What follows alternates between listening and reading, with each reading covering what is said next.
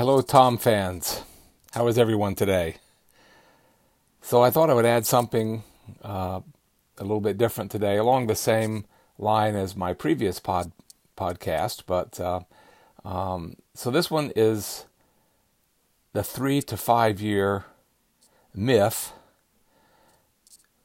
versus the 3 to 5 year reality. And so I think in home businesses, in the small business arena, and sometimes in real estate courses promoting flipping houses and things, they talk about the 3 to 5 year success plan. And on the one hand, in terms of reality, 3 to 5 years is something that we're all kind of used to. It takes 3 to 5 years to get through college. And then there's also like a timeline if you're going to do graduate work or you're going to go to law school. That's usually 3 years. If you're going to go to medical school, that could be more like 10 years total. And, to learn a musical instrument and master it, it can take 10 to 20 years. We've all heard about the overnight success that had been struggling and working and building for 25 years, and all of a sudden they're a household name. So there is a time lag, there is an investment requirement. But sometimes a 3 to 5 year is more like a promotional gimmick to hook people so that they won't be frustrated by the lack of progress in their current situation, because hey, just hang in there for 3 to 5 years and you'll be successful. But that's not necessarily true or accurate. And probably the downside of chasing something, money or freedom, with that in mind, is that you sacrifice everything else that's important and still don't get the results. So I've seen this a lot, especially in certain areas of the business world, where either people do not become successful and they still don't have a life as well, or they become incredibly successful, but as it turns out, they still don't have a life. So that's not really a good thing. You definitely want to be able to enjoy your life, even if you're working your way through college, for example, and studying and taking your coursework and doing summer school. Occasionally you can take a night out to, have a pizza and a beer, or, go to a sporting event or a concert. Maybe you can't do as many of those because, you're working, you're on a, really hard schedule. And that's the same thing for building like a home business. It does require dedication, commitment. But then here's the key. Why would you stay with it? Why would you build it? Because it can't be just for the money. So how much money is enough? You have to ask yourself that question. Are you working to make an extra $2,000 a month, $10,000 a month, $100,000 a year, $1 million a year, $10 million a year, $600 million a year, $2 billion a year? Where is the threshold where you feel like you've accomplished a milestone and you have success and freedom that you're wanting? For some people, an extra $500 or $2,000 a month is a lifesaver. For others, they need $100,000 a month for a certain lifestyle. But then, is that lifestyle all about bling and show, or is it about substance and things that have heart and have fulfillment? So that's what you got to think about. So getting back to what I was starting with here, you can dedicate 2 years, 3 years, 5 years, 10 years to something if you love what you're doing, if you believe in the program you're working, if you believe in the benefit that it offers to yourself and your family and to other people. I believe you're also building up other people as you build yourself up. And, in my case, I think the most exciting thing about a progression like this is really the personal growth curve that one gains by developing new mindsets, new skill sets, and new capacities for interacting and for sharing, for promoting. There are just so many things that you gain by expanding your sphere and then sharing that with others. And so I think there's an excitement about that. But if you're just doing the grind because you hate your life or you hate your money or whatever, hate your spouse or whoever, whatever you're trying to escape from, and then you're doing it out of pressure and anxiety and anger, you might succeed, but I can't really see that the result is going to be as satisfying, because I think ultimately life and success is a journey. And I, for one, definitely don't believe you should put on hold living, that you should wait 5 years before you smell the roses, or, maybe have a movie series or a TV series that's something that you just enjoy as a diversion, whatever it might be, Roseanne, Ozarks, whatever's hot at the moment.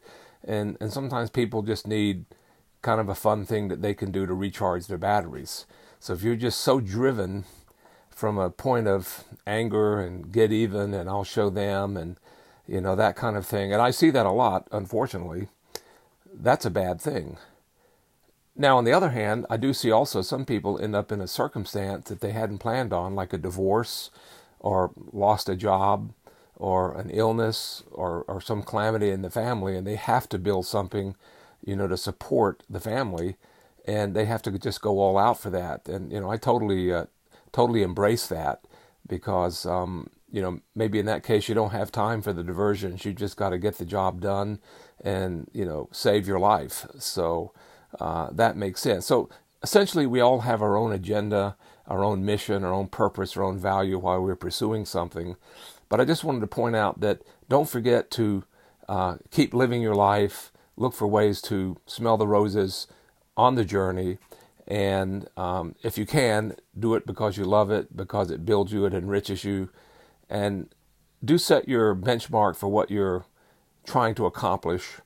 And do you need to work harder to reach certain goals, or can you coast along the way you're going? That's okay. And now and then, of course, it pays to take your temperature and see where are you at. Do you need to work harder? Do you need to maybe throttle back and take a breather? It's different for every person, every family, every situation. But I think what a person has to be cautious about is don't let someone else's agenda, someone else's vision define your goals, your vision, your needs, unless it comes from a point of inspiration from that other person. But don't let another person's need for you to do something that benefits them define what you're supposed to be doing, which benefits the other person more than your own path and your own growth. And so watch for that. So, keep your antenna up, and then we can go back to how I started at 3 to 5 years. That is a realistic timeline for achievement of a lot of things. Even simple things like going to the gym. You start out as a 97-pound scrawny weakling, and 3 years later, you're doing 500-pound deadlifts because you worked hard at the gym for 3 years and you kind of beefed up. And, I've seen that happen. I saw that happen in myself, actually, during high school and college. And it takes 2 or 3, 4 years to accomplish something like that, steady as you go, and an eye on the ultimate goal, and an eye on the next step, the next week, the next month, step by step. And the same thing in your business. Feel good about what you accomplished today by doing something, and figure like, from that I learned XYZ, and I'm going to apply that the next day, the next week. And, okay, now I have a different perspective because I'm higher on the hill, and I can see a broader perspective. The view is different, 100 feet, 500 feet up than it is on the ground level. And when you get higher up the mountain, the view becomes different yet again. And so you can kind of keep reshaping and redefining your path based on that. But as long as you're following your own path and your own goal and your own vision, and taking some clues and inspiration from successful mentors, you're going to be okay. But if you start feeling stressed and anxiety and frustration, you might need to revisit what you're doing or not doing, or who's maybe manipulating you against your own best interest. And I'll get back to one of my main points maybe in this series is don't get so caught up in the pursuit of success or whatever, a pin level, a rank advancement, a dollar amount, that you forget to have a life. You don't know, will you have 20 years, 50 years, 70 years, 110 years, how many years are we going to get? But don't forget, time is limited, make sure along the way, make sure it's a journey, and along the way that you are living a life, and that you will have memories and experiences that are valuable and fulfilling regardless of what your bank account might show at any given time. And so I hope that helps. And I do support anyone who's out there chasing success. Go for it. Grow. But again, don't forget to live your life. Hey, thanks, folks. Have a great day. Coming up on the weekend, I'll post again in a few days, and look forward to hearing from my friends if anyone has any comments or input. I'm always open to that. So bye-bye for now.